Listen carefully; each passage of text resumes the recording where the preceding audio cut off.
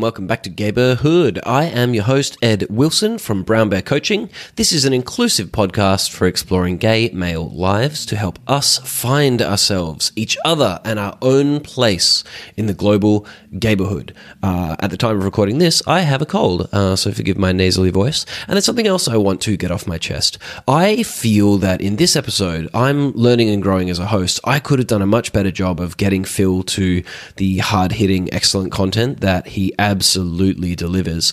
But it's kind of long and meandering, and that's on me. So if you find this one a bit long and meandering, skip right ahead to about 50 minutes where we start talking about shame. It is just so on point, and he has a lot to offer. I would hate for anyone to miss that section.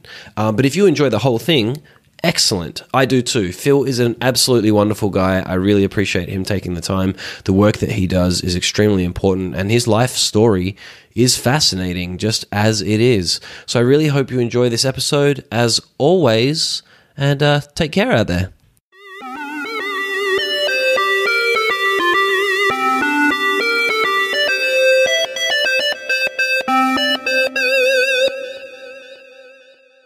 All right, let's start with introductions. Phil, what are some things you would like listeners to know about you? What I've landed on, Ed, is that I'm a study in human contradiction. And so I am a cisgendered white male. I'm like you, Australian, and I was born in the late 70s. So I'm in my mid-40s at the moment. I am a dad. I'm a partner. I've been a husband. I'm me. That's like the easiest way of answering that I'm me. Straight at the top, Gayborhood. It's all about gay and queer community. So when I say the words gay community, what comes up for you? What the hell does that mean to you? Love it. Yeah, I want to add an S to that. Like an IES, like gay communities? Gay community, as opposed to gays. Yeah. Gays communities? No, gay communities. Mm-hmm. Because I feel strongly, actually, paying attention to what's happening now, feel really strongly that there is a gay community does us a disservice. And gay communities mean that we can belong to a number of different places and spaces in different communities, not exclusively gay, not exclusively queer, but it allows us to be in community when we think of community as communities. Are you part of several different gay communities? Which ones do you care about? What are your gay communities? I don't know if I really am. So I'm here in Canberra, and one of the things in my life is that I have spent the last over 20 years moving from place to place to place, and spending 3 years, no longer than 3 years in any one place.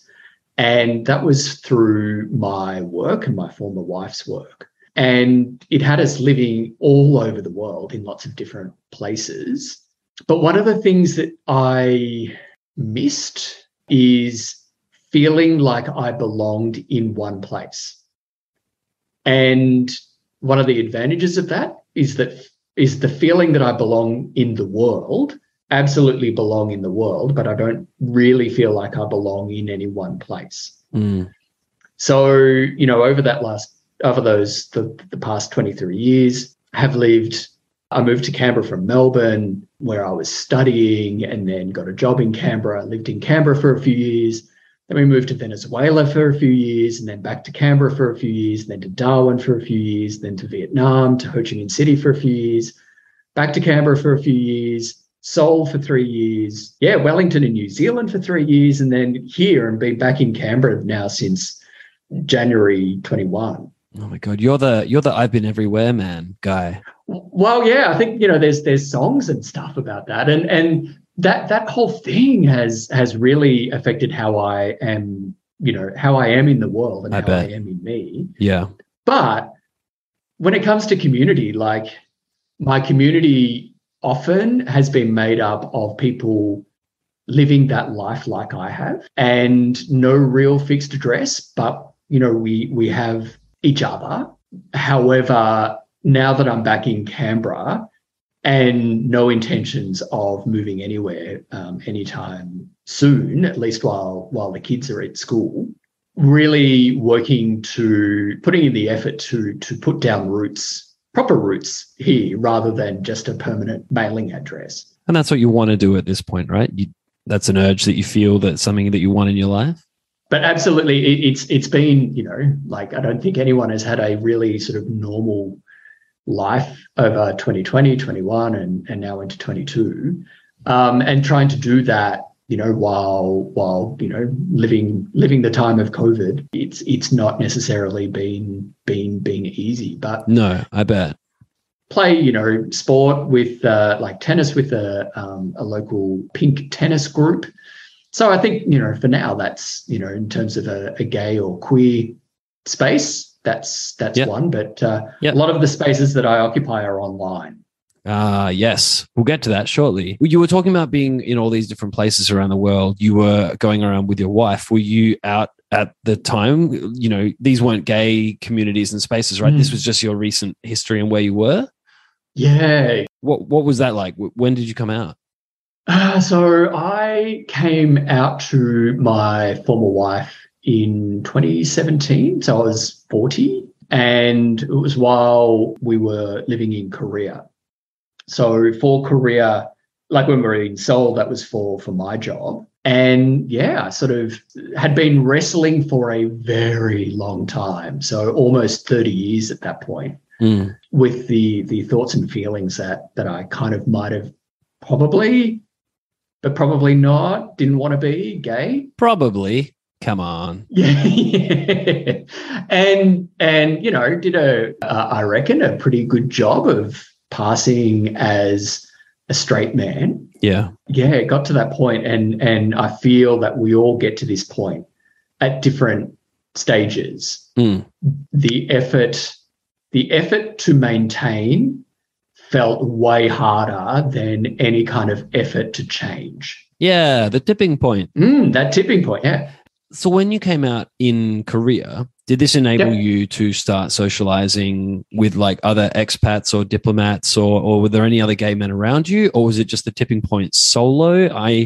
From my knowledge, Korea doesn't have a hugely inclusive, vibrant gay scene. I think it has a bar or two in Seoul, which is an absolute metropolis. What was it like for you? This is kind of the curious thing about me, I feel, is that while I'm gay, I'm also a dad. So I've got two teenage sons, they're twins. Yeah, part of being me is that, I'm a parent. And exploring sort of my sexuality was not really, I was still married at that time. And, I didn't want to come out and be out because I was cowardly, and I wanted to do it because I was courageous. I did something courageous. And so I was very open and honest with my wife. She was very open and honest with me, and we had, amazing kind of conversations, and, our relationship actually got deeper and stronger because I came out, which is something that I never could have imagined would ever have happened. Yeah. And but essentially I was showing up in the relationship as me. Yeah. Finally. Yeah. And I was sort of getting to know me, but at the time I had a big job, like a very busy job. Yeah. And two sons. And I was a dad, a husband, and I was traveling a lot. I was working a lot, and so your social life wasn't your priority. And that was okay with you? Well, no, it wasn't okay with me at all. And but not purely for my sexuality reasons, but, that was a whole sort of another kind of point in my story that I'm like, no, this can't go on. This can't go on. I can't just sort of wake up, exercise, go to work, like be torn asunder a couple of different ways all day, every day, and then return home, eat, watch TV and go to sleep. Like that can't be life. Yeah. And so it was more of the realization that there was a whole lot of stuff in life that really needed thorough review. Call that a midlife crisis if we want. Yeah, go on. Let's do it. Yeah, all right. Yeah. But I prefer the midlife reevaluation. Oh, okay. Oh, very smooth. Things aren't going off the rails. We're just reevaluating, guys. We're having a calm reevaluation. Oh, yeah. Oh, gorgeous. Had one of them last summer with Daryl. Yeah. Nice. So that's like, and that's present, progressive. It still goes on, and I'm here for it. I'm like, let's constantly just shake shit up. Let's question it all. Let's Every day's a reevaluation. What am I doing today? Exactly. What do I want today? Is my life going the way I want it to today? Exactly.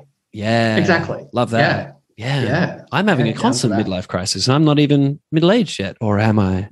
This is the thing. We never know. I heard something about a quarter life crisis. Oh, yeah, that's real. The old man in me is like, what? Oh, fuck off, youngins. You got nothing to complain about. Which at that point, I realized that I was beginning to sound like my dad. Yeah, that's when you realize you were definitely middle-aged, yeah.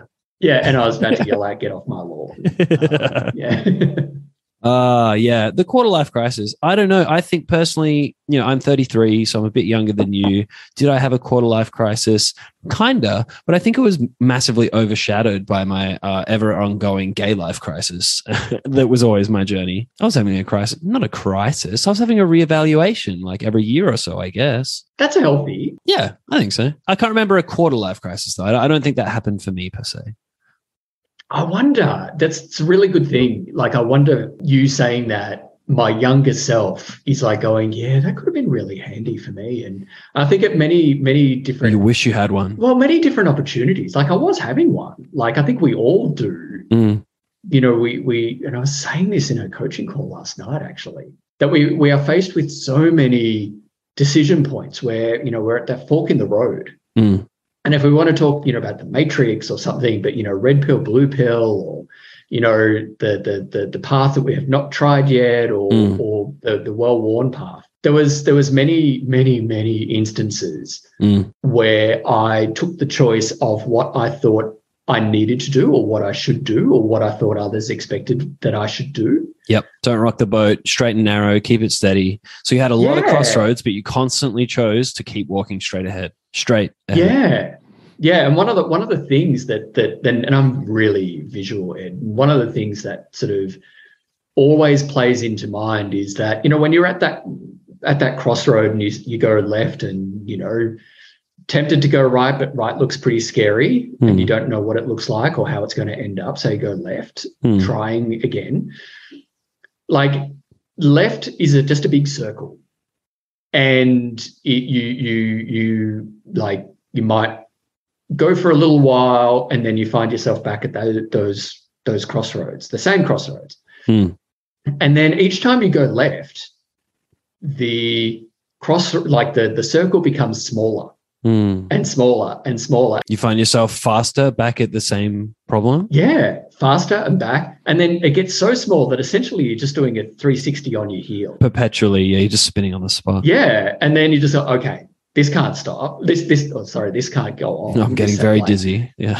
Yeah. I'm gonna throw up. And completely lost and disorientated and all that kind of stuff. Yeah. And so you go, all right, like I'm spinning, or I could go right. That's the tipping point again, right?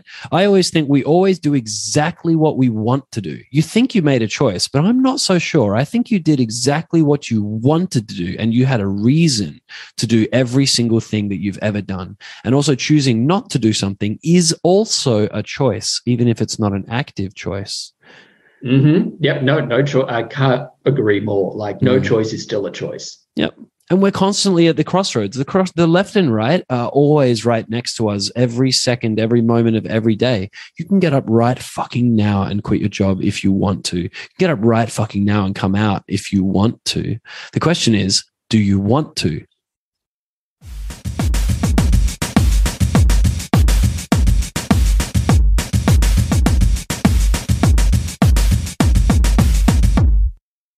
When, if ever, did you realize that you were different? Different? Oh, God. Are you different? Do you consider yourself different? I considered myself different. Tell us about that. Present tense? Like I'm unique like everyone else is. Yeah. We're both extremely well-adjusted, self-loving, perfect men, right? But once upon a time, we weren't. You had me until perfect. Oh, come on. Aren't we both life coaches? We've got it all sorted, man. We know everything. We don't have problems. We feel good every day. Like you've seen ads. Ed. You've seen ads for American drugs. We are the actors. We're flying the kites every day. We don't get sick. Oh, if only it was true. No, actually, I don't want that to be true at all. Like I'm so in the business of living my life. I'm here for the negative experiences. God, we're such coaches. Shut up. Stop being so well-adjusted. I want to hear about your gay life story. I want to bookmark that because I've got some real shit that I want to talk about on that. All right, I'm going to write it down. Was it negative life experiences I want to feel them, right? Yeah. Okay. Yeah. So when I knew I was different, I reckon it was probably when I was in primary school. Mm-hmm. What age?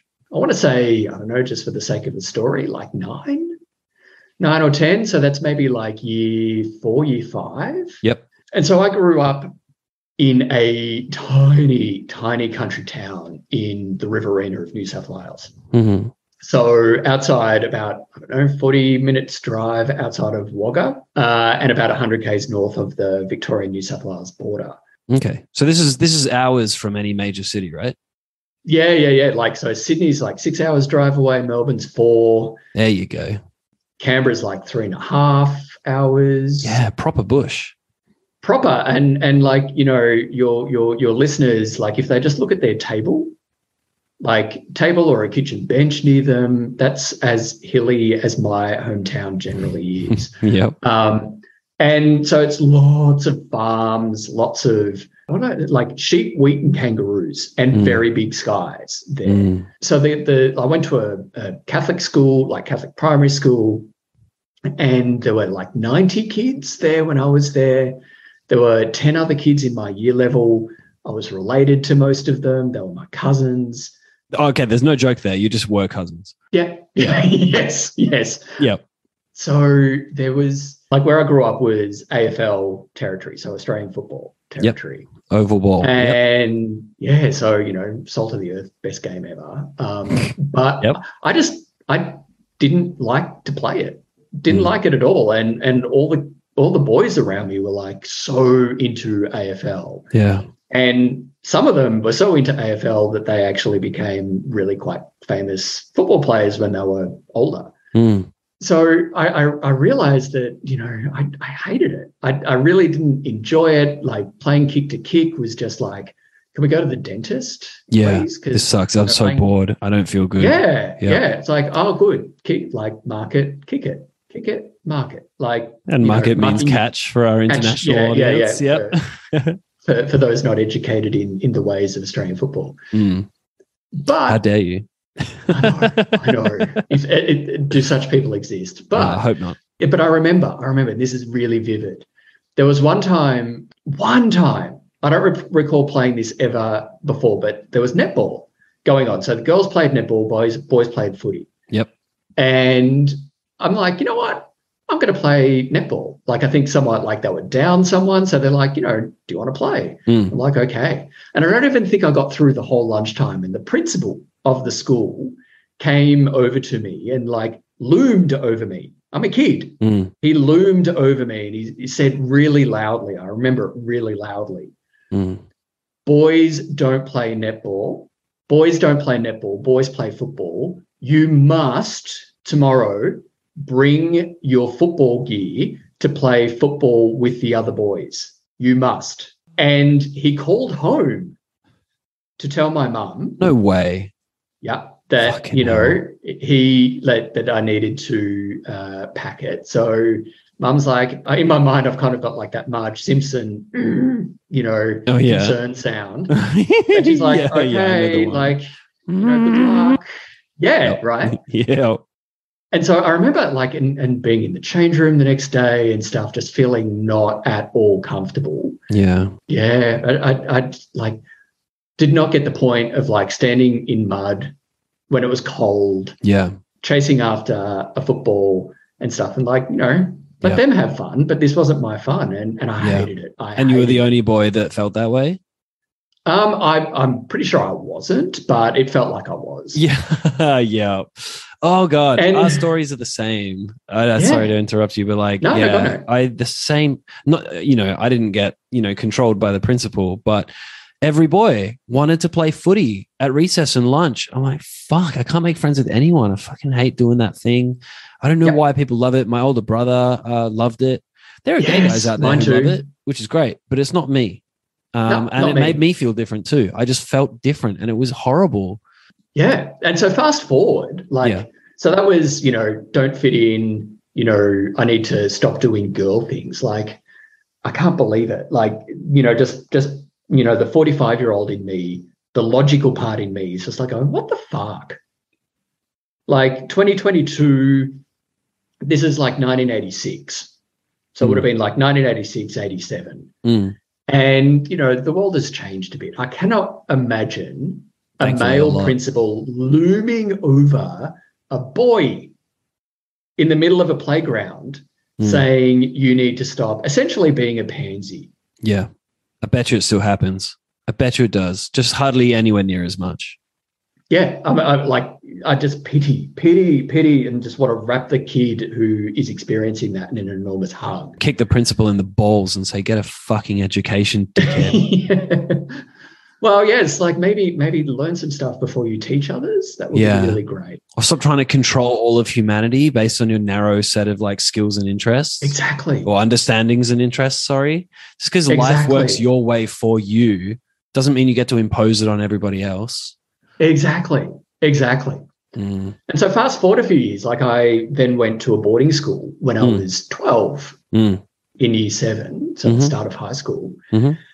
And it was 4 hours drive away from home. So essentially I left home when I was 12. Catholic boarding school, all boys boarding, co-ed sort of day school. But the school that I went to is like nicknamed the Football Factory. Oh, yeah. Because a lot of the guys would get drafted into AFL teams. Yep. And like I played footy there, but God, I hated it. You're a real misfit. Yeah. Yeah, shit. Yeah. That sucks. I was the smart kid. I was I was kid picked last for sports or whatever. And so it generated this whole narrative in my mind that, I needed to be accepted. I needed to fit in. Yeah. Or fit in or excel at something else? Yeah. Good question. I'm going to say fit in. So did you try? Did you try to play footy and did you manage to fit in? Tried to play footy, didn't fit in. Oh, great. At least you tried. Yeah, exactly. So I was like, the on the bench for the B team. Oh, great. So yeah. I'm like, and that was okay with me. Yeah, okay, great. That was okay with, because I really didn't want to play. Like cricket, however, love playing cricket. Okay, that was great. Yeah. Like quite a handy bowler. But nice. Did you get to enjoy the oranges at halftime? The cut up oranges? Yeah. Yeah, that's pretty great. It wasn't all bad. That was the best bit, and using them as mouth guards. I thought so. Yeah. All right, cool. Never really fit in. But that's sort of the memory of when that kind of started. Yeah, for sure. When did you understand that you were gay? G-A-Y, gay. Is there another way of spelling gay? Just out of interest. G-H-E-Y, gay. I think when I was around 14.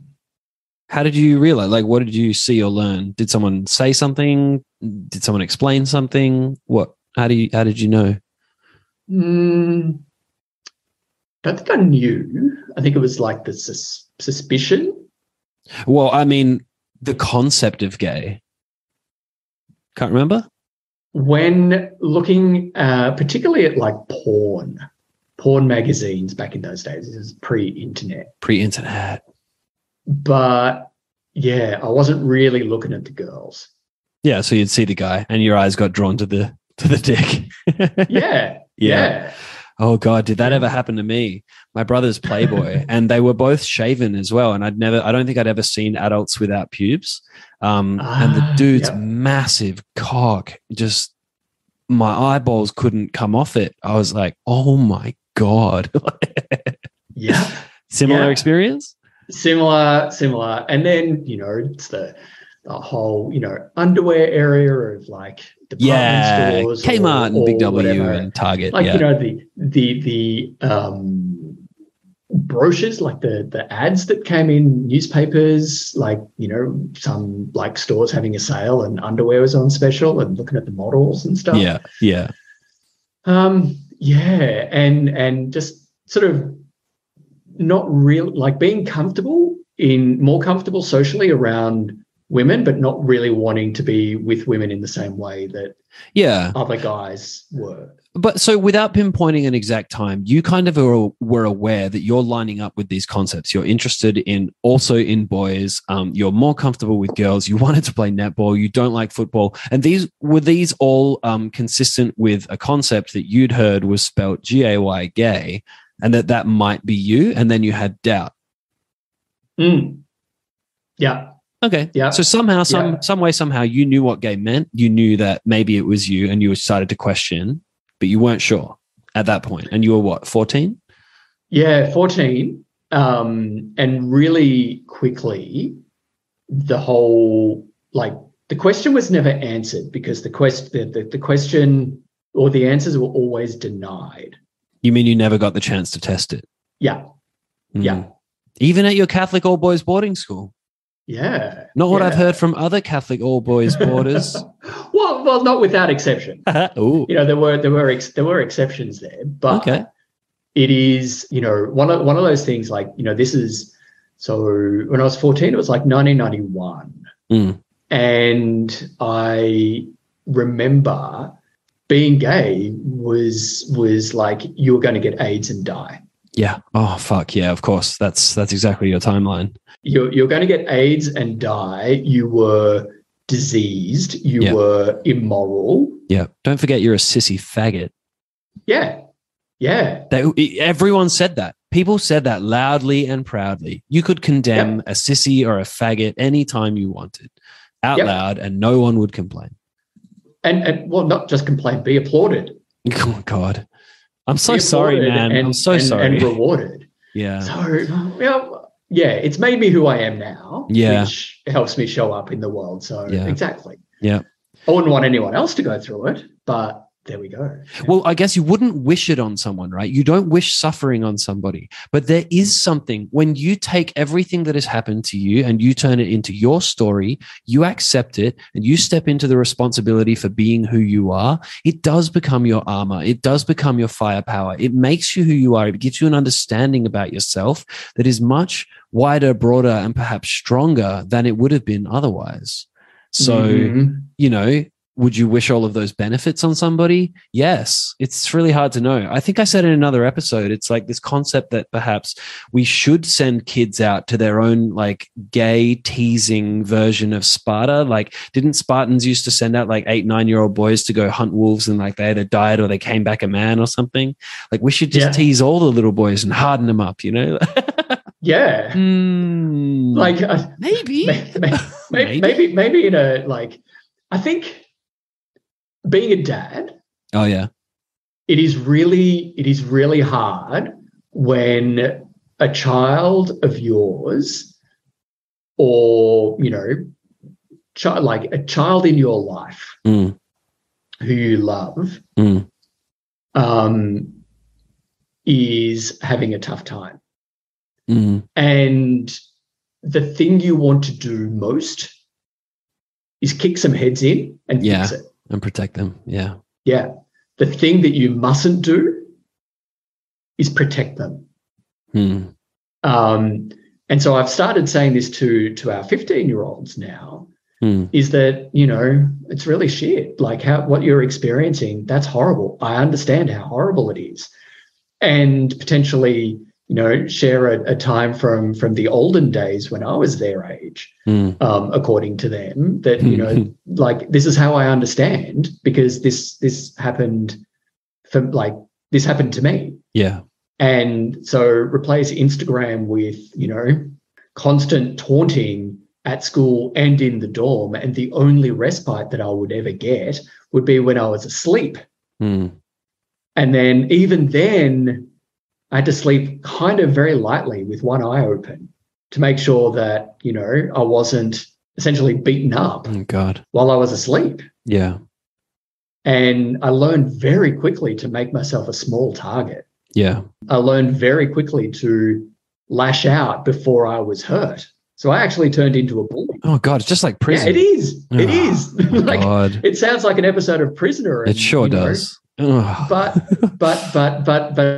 it is. And Lord of the Flies meets Prisoner kind of thing. But when our kids are going through tough times, like, the message is like, I would really love to fix this for you. I would love to do the thing or say the thing that makes you feel amazing right now.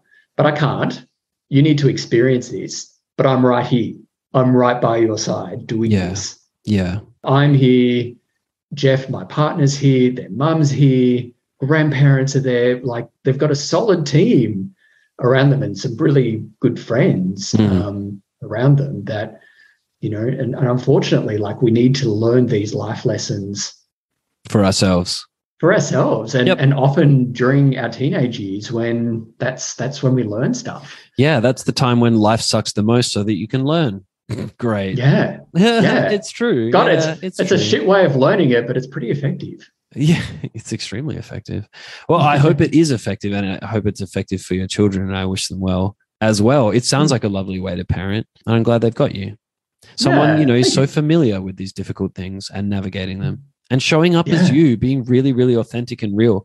I can't imagine anything more real and authentic than a gay dad who came out at some point during their children's childhood, because it's such a huge and monumental, crazy thing to do. But it's one of these kind of supreme acts of authenticity and realness. And it's a total demonstration to your children. This is who I really am. This is what is really going on. I'm not going to pretend anymore. And hey, by the way, kids, if you go through anything of this nature at all, please show up, be you, bring you. I love you. Everything that you really are, believe me, I already love. So if you're worried about something, you're ashamed of something happened at school, you think your nose looks ugly, believe me, I don't give a shit. I love you. Please just show up. Yeah, and that's the thing, is like letting them know and creating the space for them to find out how much they're loved. Oh, that's delightful. So and not only that for kids, but it's for those, I call them, the people who are most important to you. So that could be, husband, partner, boyfriend, like close friends, whatever it is. Like, brother, sister. Holding that same space. For everybody. But also critically for myself. Oh, yep. We need reminding, even as life coaches. Yeah. God, I need frequent daily reminders. Oh, I know. I'm reading RuPaul's book at the moment, and she does too. It's one of his things is like every day is Groundhog Day and you've got to wake up and remind yourself. And he says, every time I say, everybody say love, I'm saying it to myself again and reminding myself again. And it's okay to be in this perpetual state of that. It fucking works for me. Yeah. No, it's the fork in the road moment. Every single time. Always choose love. Yeah. Instead of that, I choose me. I find when I dig into me, I scratch the surface of me, I find love. Ooh. I like that. Yeah. When you really sit with yourself and look inside, what do you find? Is that a question to me? That's a rhetorical question for everybody. Okay, good. So we'll talk about you.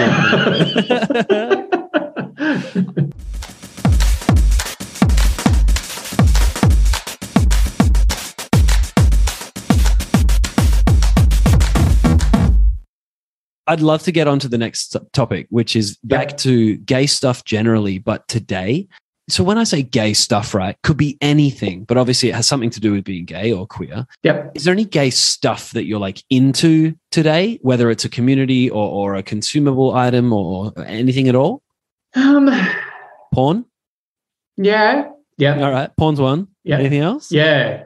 Yeah. So yeah, I have to say, like on porn, it was so forbidden for such a long time, and something to be so like shame riddled, and kind of go on these porn benders and then go like make that promise of like, well, that's wrong. I'm never doing that again. Yeah. And, you know, find myself spinning around and around and around at that fork in the road. Coming back to the laptop again. Yeah. And now like it's open and accepted and, you know, a tool of connection because, you know, I you know, am more aware of why I'm using it.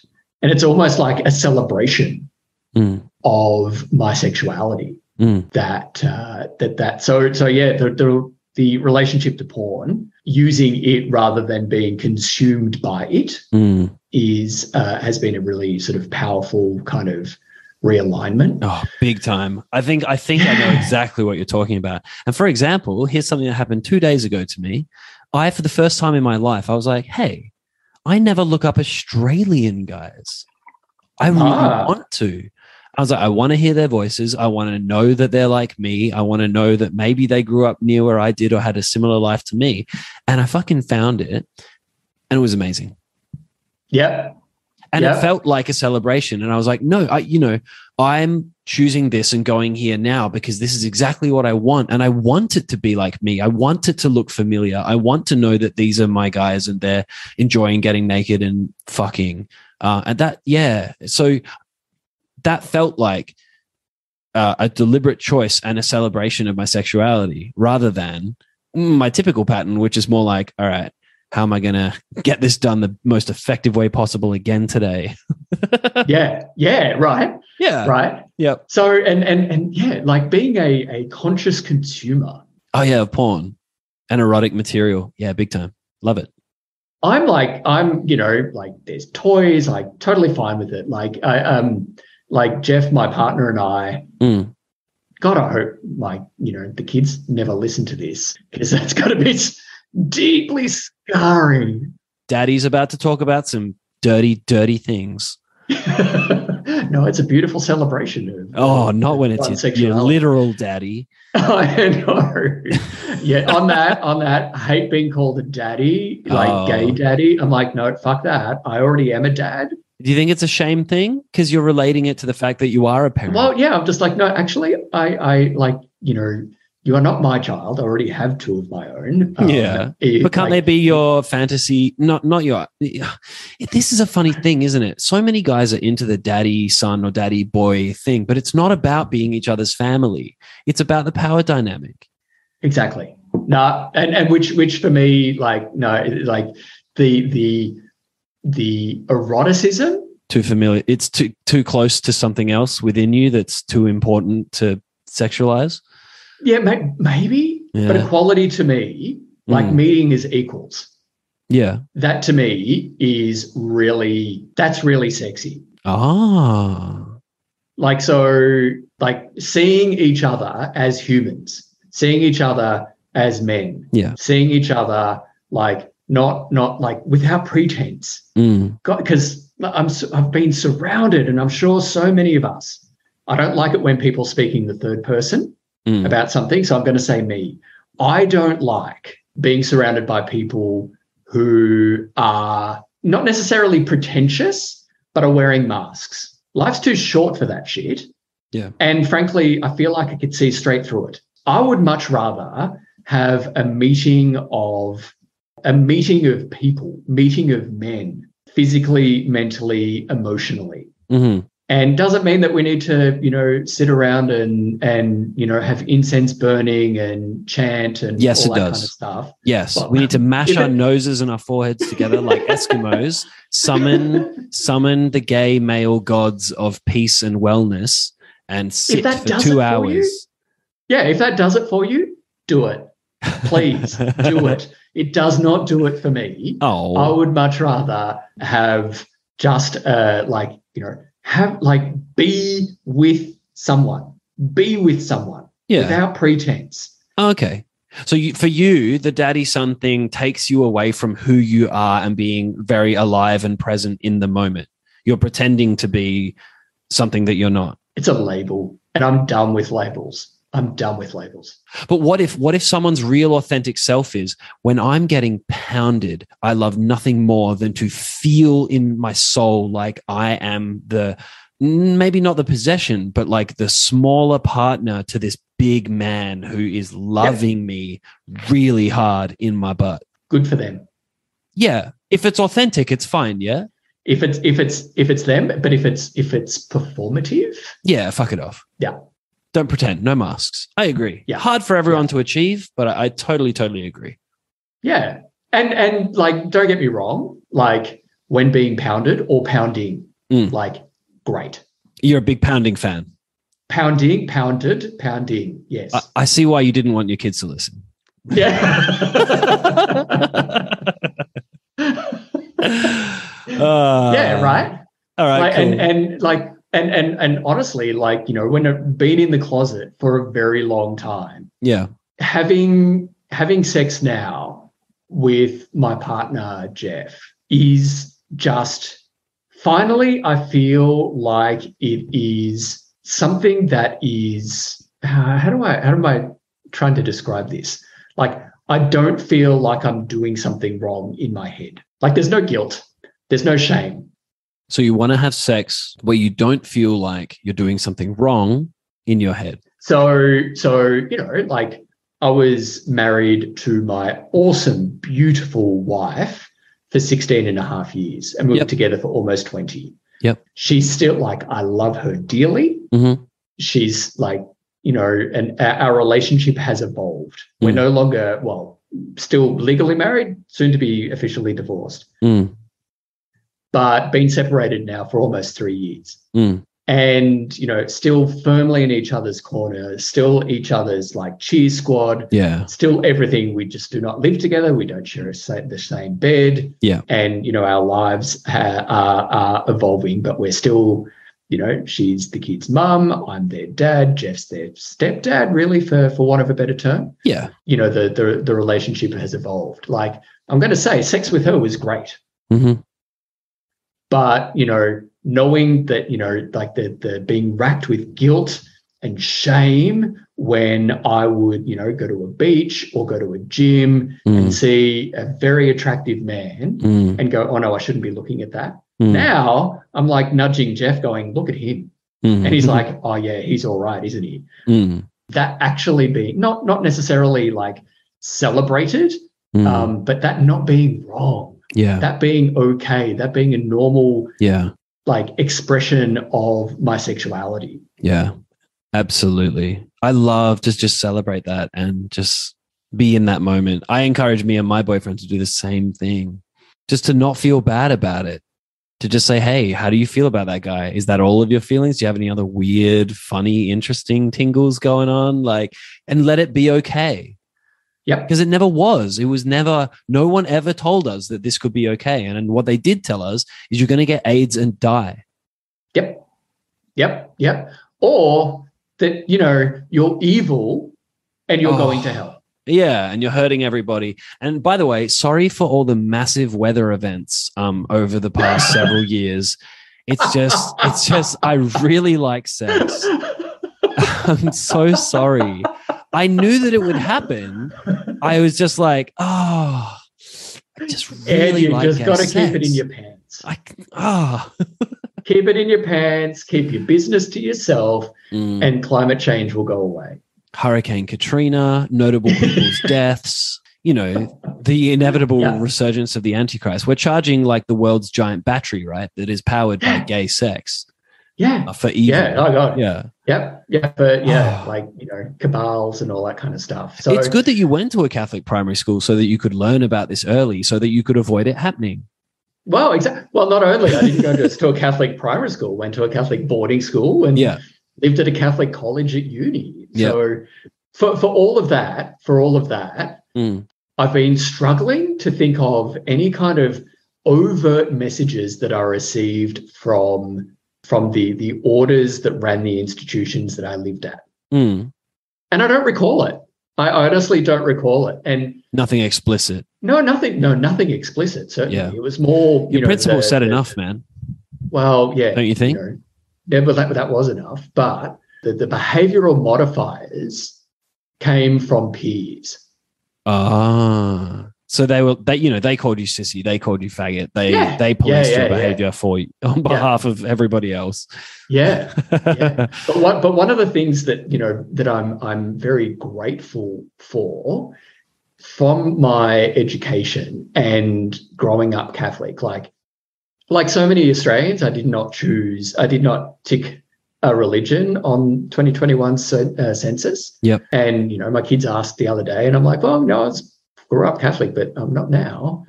But is the power of essentially social justice. So I am very grateful, very, very, very grateful for the education that I got which instilled in me, not necessarily Catholicism to convert the godless heathens, but to use your talents, call them God-given, call them whatever, your talents, your interests, your skills for the service of others. Yeah. This is just a humanist thing. This taps into my coaching a lot. If you don't believe in anything bigger than you, and I use the word believe loosely, you become the center of the universe. And I don't care about religion and spirituality. That's not true.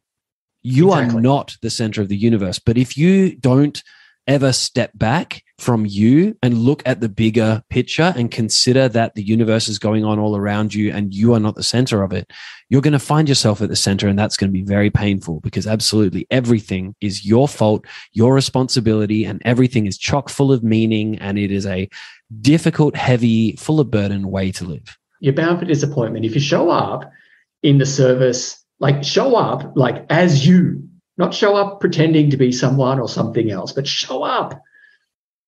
So I'm going to bring this into the first person. Yeah. I'm committed to showing up imperfectly as me in the service of others where I see a need. Yeah. Where I feel that my skills, my interests all align in the service of others. And profoundly grateful for the many, many, many people in my life through my education and outside of the education who saw something in me and kindly, lovingly challenged me to not sort of withdraw within and become the center of my own universe, but coax me out, coax me forward, and I guess in coaching parlance, calling me forward, but continually going, great, now what's next? Now, great,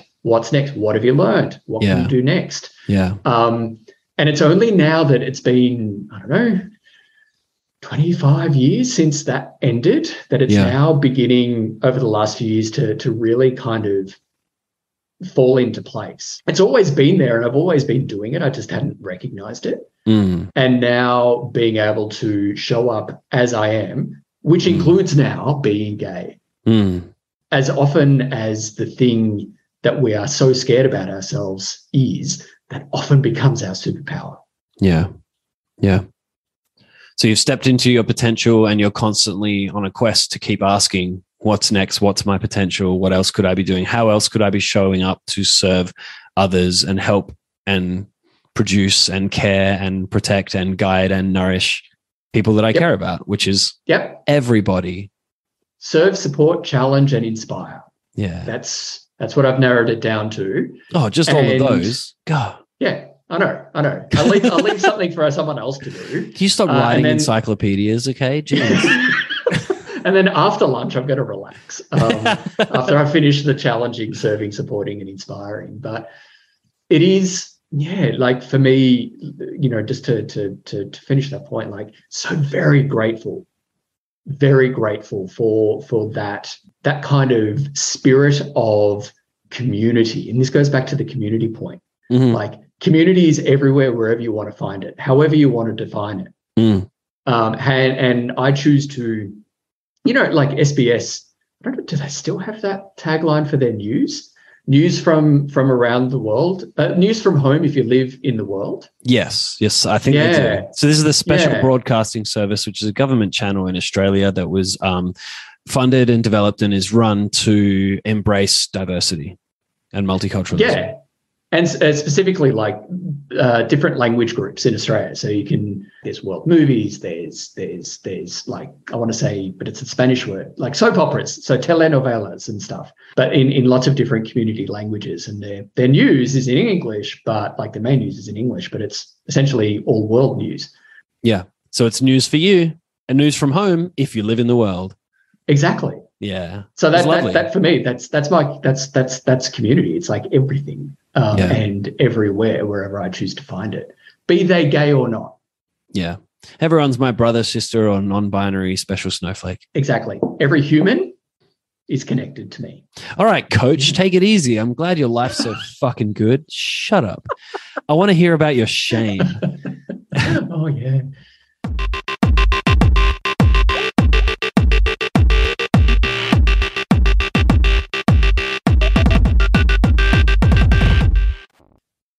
What's your relationship to shame like today? Oh, if the whole pounded is not deeply concerning for my kids, the next one is surely going to send them over the edge. Oh, okay. And like not seismic level, hopefully. No seismic level eye rolls and like sighs from the disaffected teenagers. But it really is like shame and me are the best of frenemies. Ooh. And so for a very long time, maybe since I was around 14, I've had this voice with like self-deprecation and the voice, the feeling within me is that, at its core, that I was not good enough. I was not good enough to be loved. I was not ever smart enough. I was never fit enough to be accepted. I was never smart enough to be accepted. I was never whatever, like tall enough, buff enough, tanned enough, rich enough, anything enough, and would constantly be going into spaces, into environments where I never felt that I fit in.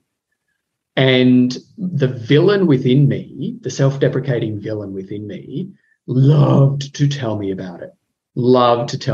And faster than a Google search could remind me of how fucked up and stupid I was. And when someone's like, like in those interactions, and you expect someone to be saying, "How you going?" but they really ask like, "What time is it?"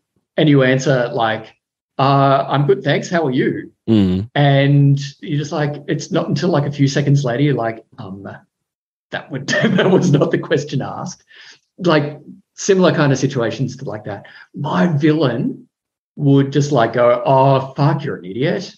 That's just like the time when this happened and this happened and this happened. Let me remind you of how stupid you are. Let me remind you how everybody doesn't like you. That and you just really," he's doing it now, actually, "shut up, stop talking." And to get my attention, the levers in my, like physical levers that my villain, which is shame, pulls within me is to make me less articulate, to put the words that I want to say, particularly if I'm really under stress, put the words that I want to say to help dig me out of the mess just out of reach. So I kind of like I start to sweat under the armpits, superhuman sweating. Heart racing, stomach clenched, eyes like just focused, fight or flight, and generally it's a fight. Like well, depending on the situation, it's sort of 50-50 fight or flight. So this is your shame response, and it's big because you have a large amount of, well, your shame villain is a big, powerful dude and has been there a long time. He has several levers. One of them's under your armpits. Yep. And you're being triggered into feeling shame a lot? I have. And, still not immune to it now. Yeah. But my relationship has changed. This is where the frenemy comes in. What triggers him to be like, When I feel, when triggered, that I'm not enough. Yeah. Whatever enough is in that moment that I'm not. Or there's something wrong with you being you, doing you. Yep. Yeah. Yep. That I've accidentally, and this is a huge fear. This is a huge fear, is that I've said something, and this really does come from boarding school. So some deeply scarring moments. Yeah. Of essentially, on reflection, were the games that teenagers play against each other. Like, you've done something wrong. I'm not talking to you right now until you work it out what you've said wrong and you apologize for it and it only. Wow. And so many instances of that when I was at school, and at other times, like, I'm giving you the silent treatment. It's this punishment. To unlock the silent treatment, to unlock the silent treatment, you need to apologize exactly for what you've done wrong. Yeah. But I'm not going to give you any clues, any hints or anything like that. Oh my God. And it just anything triggers that kind you of triggers that. Yeah. It triggers you to uncover and examine everything you ever did to find the thing that was wrong. Yep. Oh God. Yep. That's powerful. And so, teenagers, you're amazing. I know, God. Thank God they don't rule the world like they think they do. But like, so for instance, Ed, like in my relationship with Jeff, he, like, he's a human. He goes through stuff. He, has days where, he's on, he has days where he just wants quiet and all that kind of stuff. All good. What I'm still learning about, though, is when he's having a day where he wants to be quiet or needs to be quiet, not even a want, but needs to be quiet to replenish and like restore and restock. Yeah. Sometimes my immediate default is like, what have I done wrong? Yeah. Yep. Guilty. Yeah. And I've spoken to him about that, and he's like, no, it's not you. Yeah. Like, you're good. You're not God. You're not like the center of your own universe. Not everything is up to you. Thanks for the reminder, Jeff. Yeah, exactly. So the conversation then goes, okay, great. Not that your mood is about me now. That's good. How can I show up for you? What do you need from me? And if that's quiet and if that's space, great. Quiet and space you get. Cool. And it all works out from there? Well, it does. We're still together. And we have an awesome relationship. But it's a really powerful reminder for me of my lived history. Yeah. And how it shows up in lots of different ways. And so substitute a relationship with work and, being at the office. Yeah. And feeling that whenever the phone rings, that I've done something wrong. Yeah. And you jump in to check with everybody and everything every time to see if what's gone wrong is your fault and if you did it, then it's your fault. Exactly. Or, and as an extension of that, if there's conflict, like not necessarily like conflict as in like fisticuffs, but if there's disagreement, then I must be wrong. Ah, that's a tough one to work through. And yep.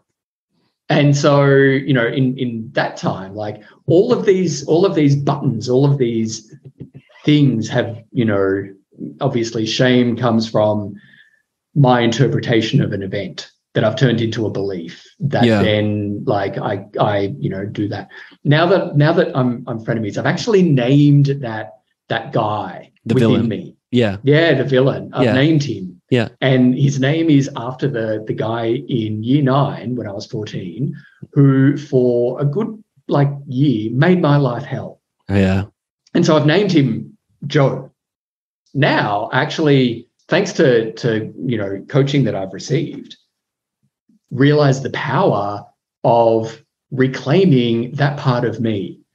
And rather than do stuff to spite him, which is to spite myself, learn where Joe came from. And Joe was essentially a scared 14-year-old boy who wants to keep me safe. Yep. And essentially makes me panic, makes me sweat. So I just get the hell out of that situation. Do you turn to Joe with love and kindness and say, hey, man, I see you. I feel you. I'm here. I get it. I'm listening. My notes, be it at work, in my sort of loneliness work, I'm a note writer to myself. And so I'd be in a meeting or something, and very important stuff is being said. And I would say something and I'm like, fuck, why did I say that? And so I would I'm drawing on the table. You can't see this. But a box, and then write a little note to Joe in that box. It's it's okay. I'm here. I'm doing it. Yep, that was a pretty funny thing that I just said. We'll laugh about it shortly. But, but we're still good. You're safe. Yeah. I'm safe. You're safe. Yeah. It's all good. Yeah. And then generally he calms down. Yeah. And I love you and life is silly. Yeah. And now, and I know, Brene Brown says this a lot, God, you're so stupid. Now I'm I speak to myself as if it's, that I'm one of my 3-year-old kids, kids when they were 3 years old. And it's God, you're a bit of a duffer. What a deal. That's a bit of a silly thing to say. Oh, yeah, broccoli. Yeah. And I'm just what a bit of a silly thing to say. You're an absolute silly duffer. Yeah. And then so I'm oh God, that was a bit silly. But then, and then sometimes, my relationship to shame is much better than what it was.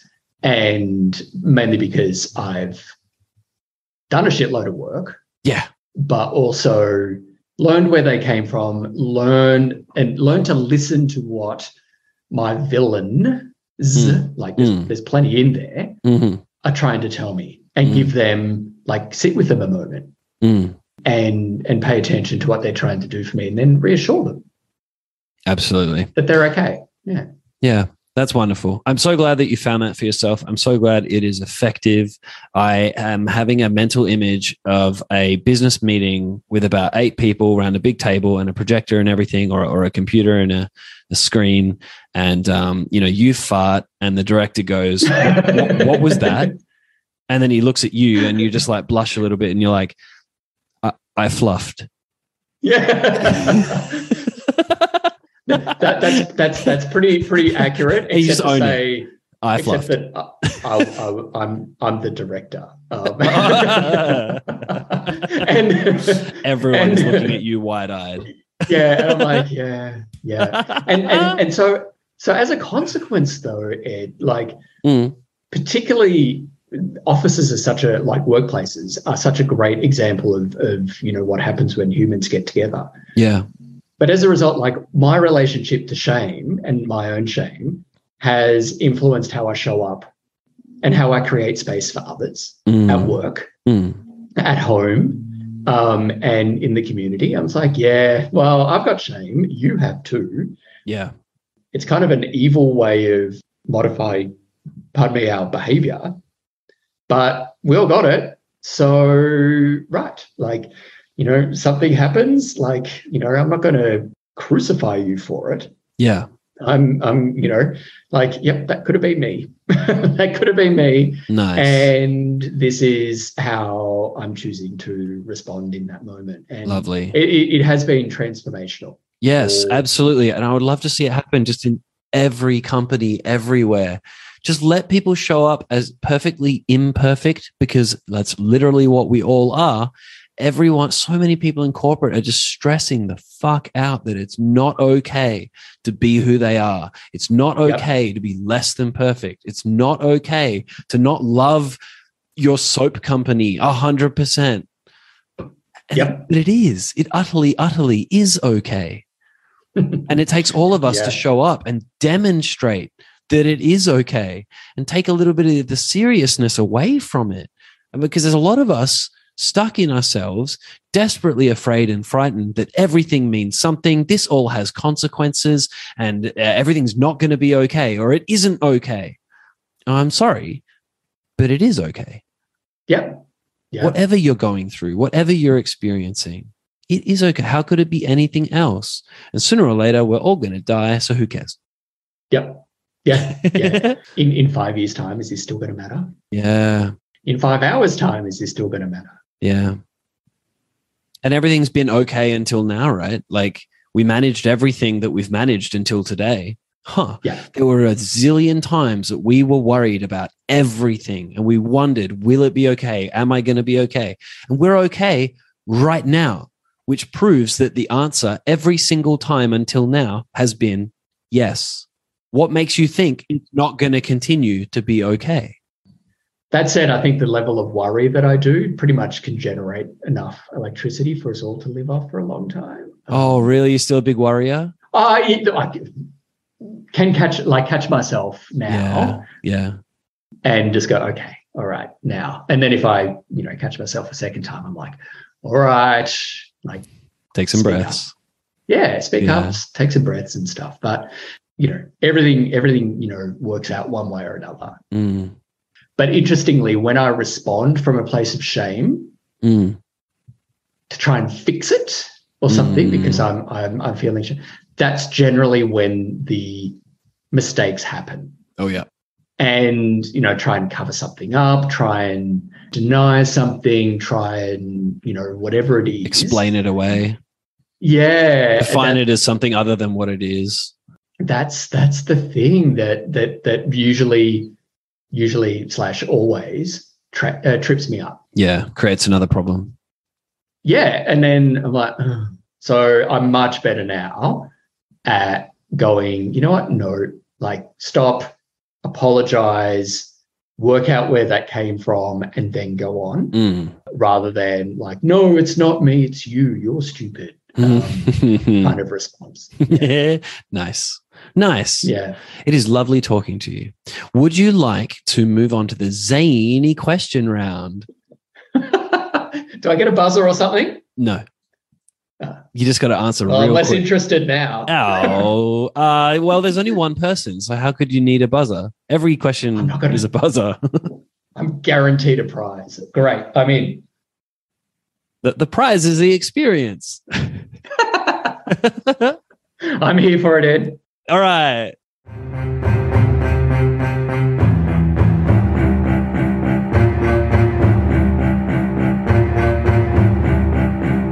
Let's go. Do you like coffee? Yes. Do you like anal sex? Yes. Pick one, centaurs or mermaids? Can I choose merman? Yes. All right. Sexually? Yes. Oh, are you sure? No, yes. The answer was yes. What shoes are you wearing? Birkenstocks. Why?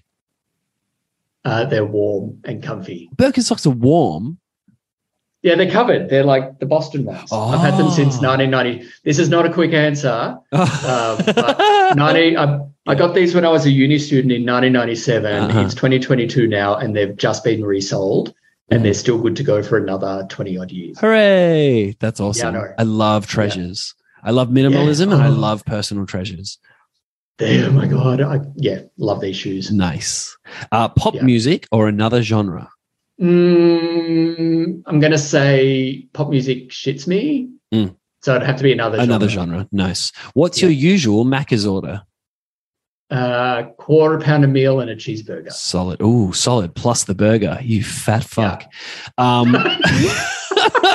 What is the gayest thing about you? That I am gay? Nice. What's the straightest thing about you? I was going to say my shoes, but they're very lesbian. Famously straightest so. thing about me. Yeah. Straightest thing about me. I don't know. Like, You have biological kids with a woman. that's very true. And I was married, and yeah, we'll go with that. That's a really tough question. See, I see it as like, you wouldn't say the straightest thing about you is having kids, because that is to suggest that gay people don't have kids or can't have kids, which is neither of those things are true. It's just not as common and it's not as default.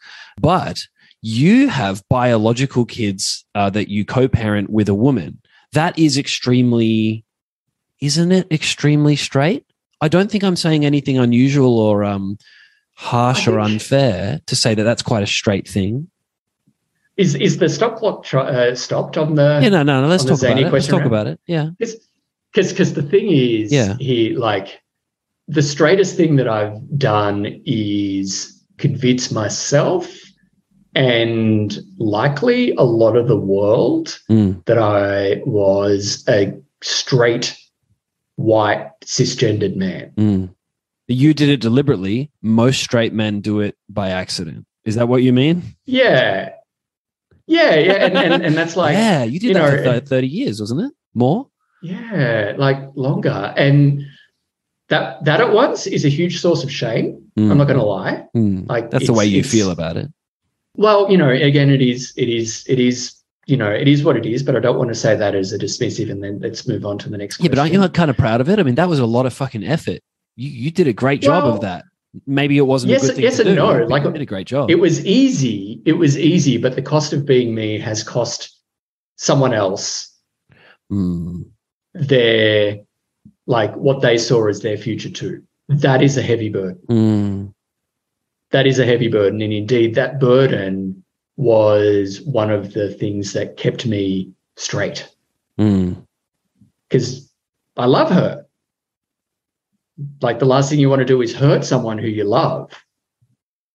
And, you're, happy enough with. And no relationship is ever perfect. But the last thing you want to do is hurt the person you love the most.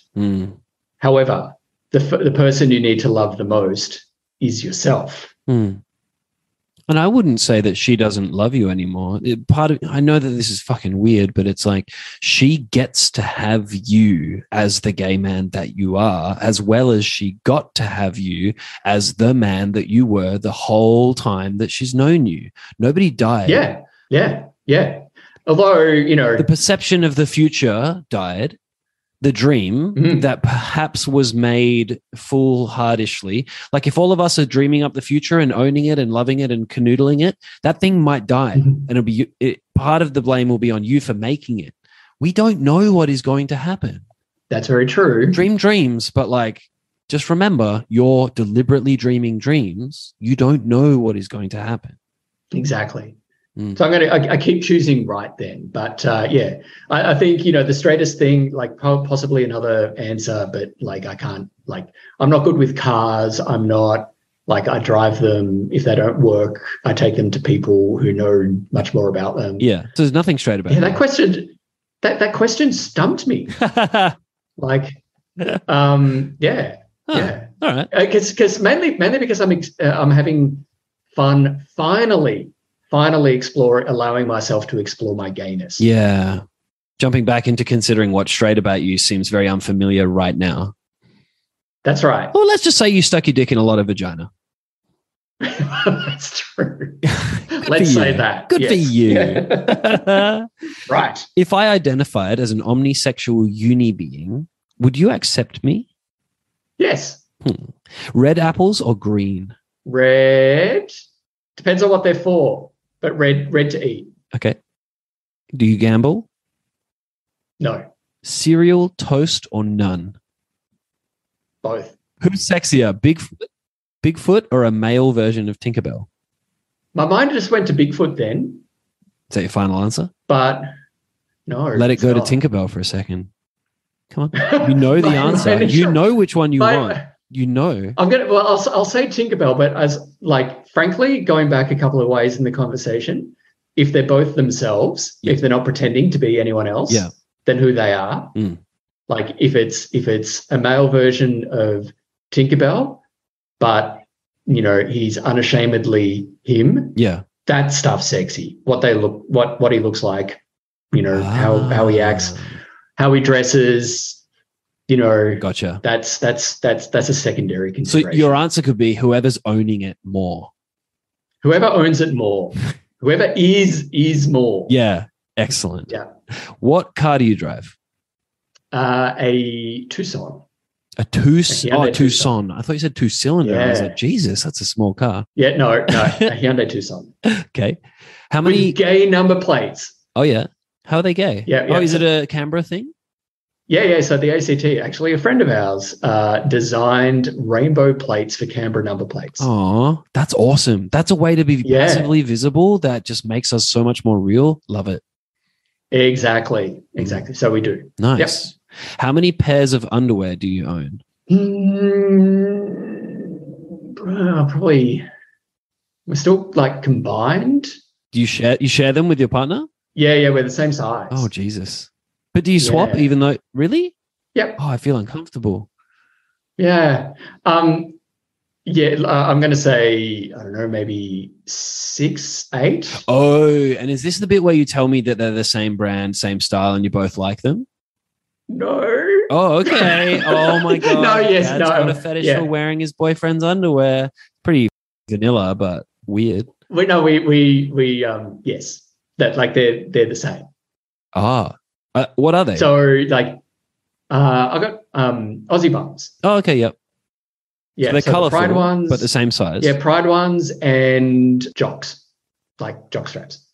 Ah, jock straps, like the American jock strap, not the Australian jocks, which just means briefs.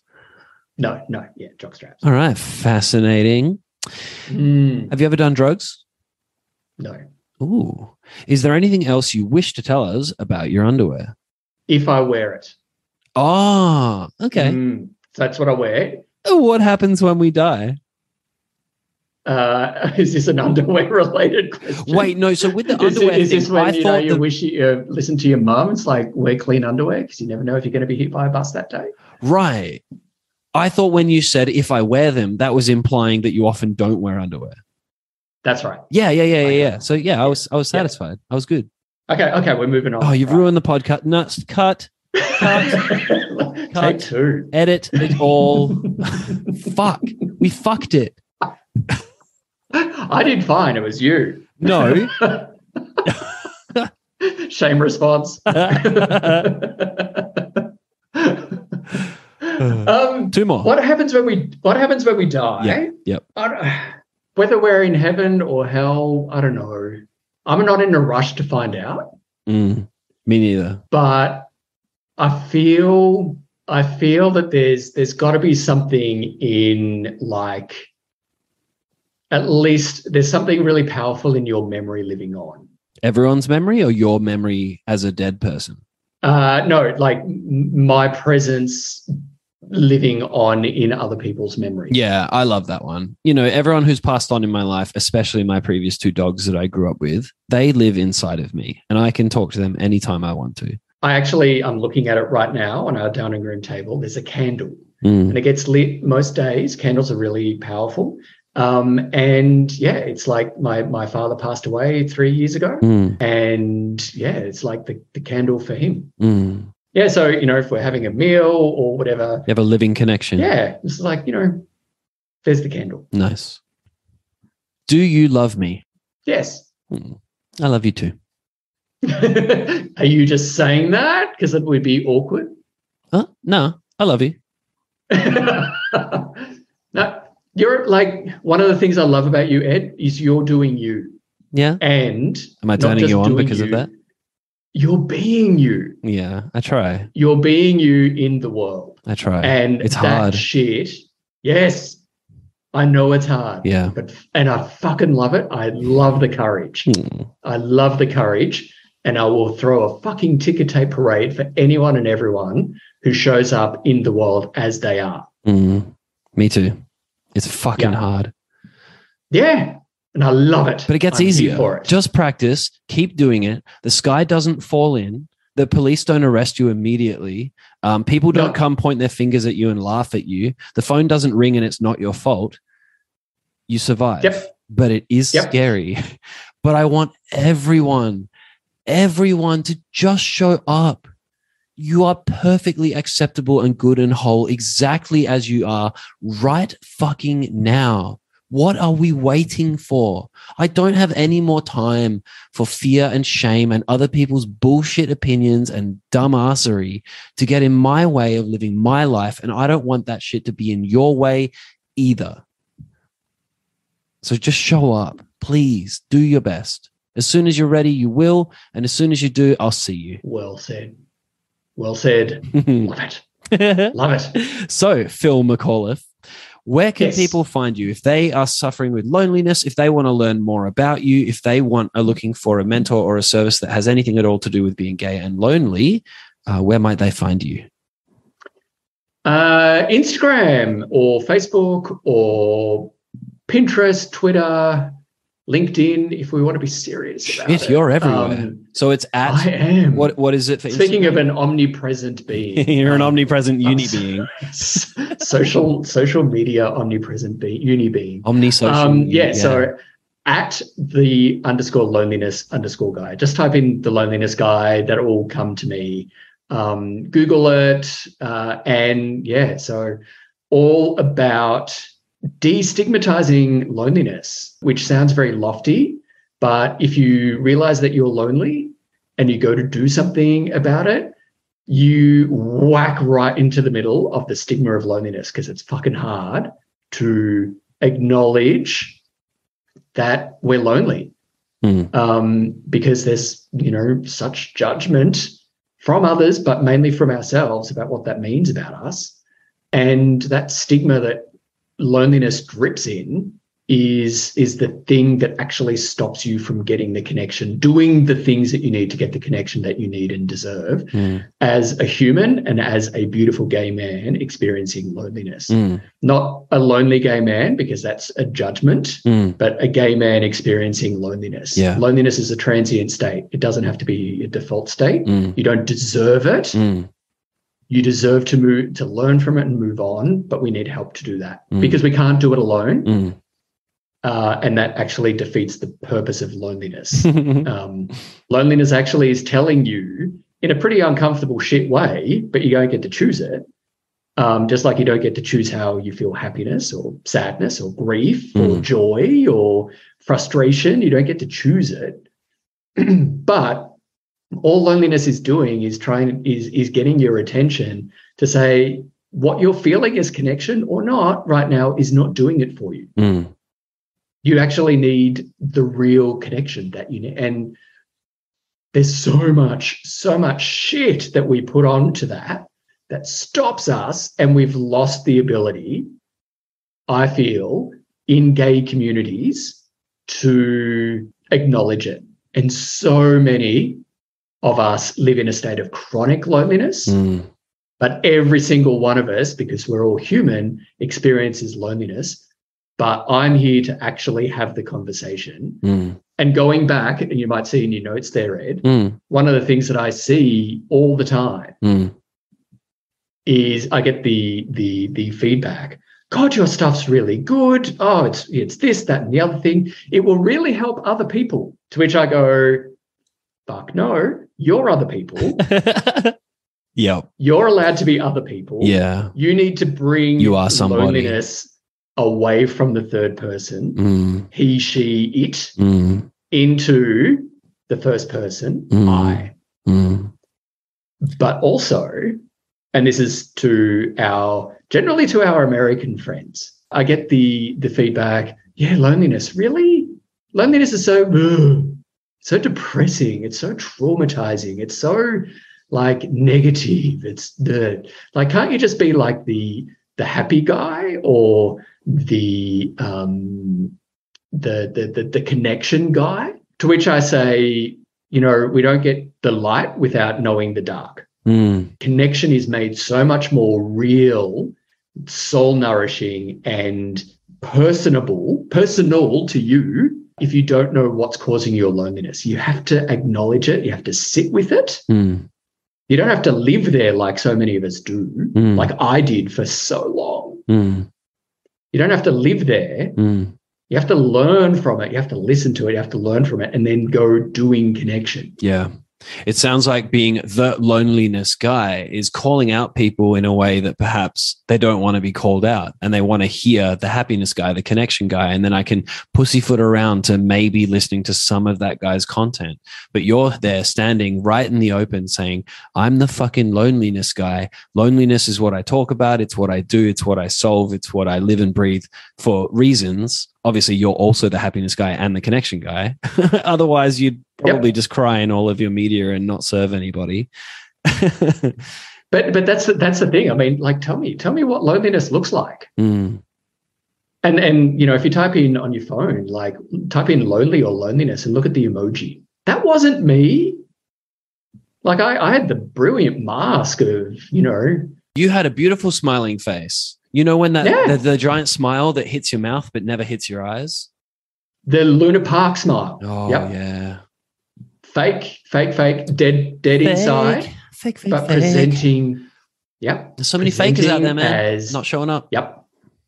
And so I'm like, nah, if we're going to be here to destigmatize, just like the word gay was destigmatized, gay and queer, whole heap of other words and concepts that have been really deeply hurting, they get, when we own them, when we allow them to be and take the power away from it, that's when we move forward. So I'm totally here, very publicly going, yep, I'm gay. I get lonely sometimes. I have been lonely for a very long time. I'm still a pretty normally functioning human being, but my God, things changed when I absolutely knew in my very core that me being me was still that I was worthy of love and belonging. Yeah. And no ifs, no buts, no if I put on or lost 5 kilos, if I don't know, got like ripped or whatever it was, like I could allow myself to be and also, you know, be lonely and acknowledge that part of me. Then and it's hard. It's really hard. It's such a tough thing to sit with. But the only way that I know how to do it is to you know, be me and respond with kindness. But what if we slept with 100 guys, took all the drugs, went to every party, got totally ripped, knew all the popular songs, wore all the right clothes, and had the right job and had the best house parties? Yeah, and the car. But wait, wouldn't that be enough? Surely that's what I need to do, right? No, what you need to do is then holiday on the right Greek island. Oh, fuck. It's the holiday I didn't have. I'm so tired. Right? So if you did all of that, Ed, it would have been like, nailed it. Damn it. And I wouldn't be doing what I do. I was so close to just being the correct gay. I was almost good enough. Yeah. There we go. And that's the word. It's like, if I do this, I'm going to be acceptable enough. Yeah. Fuck that shit. You're acceptable right now. Thank you, Phil. You're an absolute joy to talk to. Your insight and your wisdom is very, very special, important, and powerful. I really, really appreciate it. Thank you, Ed. Thank you for holding the space for me and creating this space for everyone.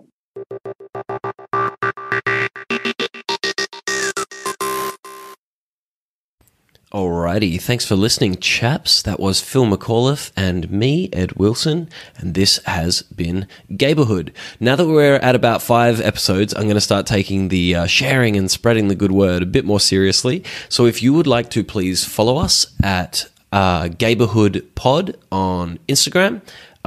Or even better, please chuck us $5 to keep making this podcast very producible at patreon.com/Gayborhood. That would be much appreciated. But even better than all of that, share it with a friend who you think might love it. I really appreciate your listening. And if you have comments, feedback, or a request, send it to edward@gayborhoodpodcast.com. Have a great day. Bye.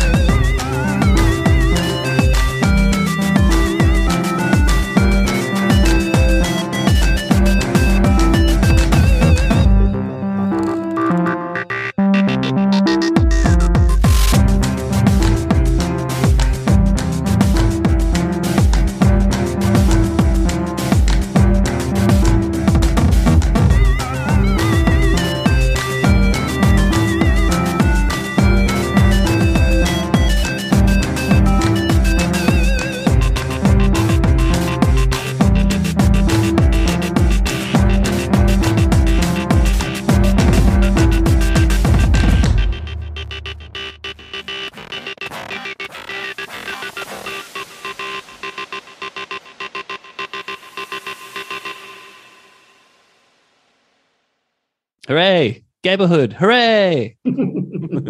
Thanks, Ed. Thanks. Bye.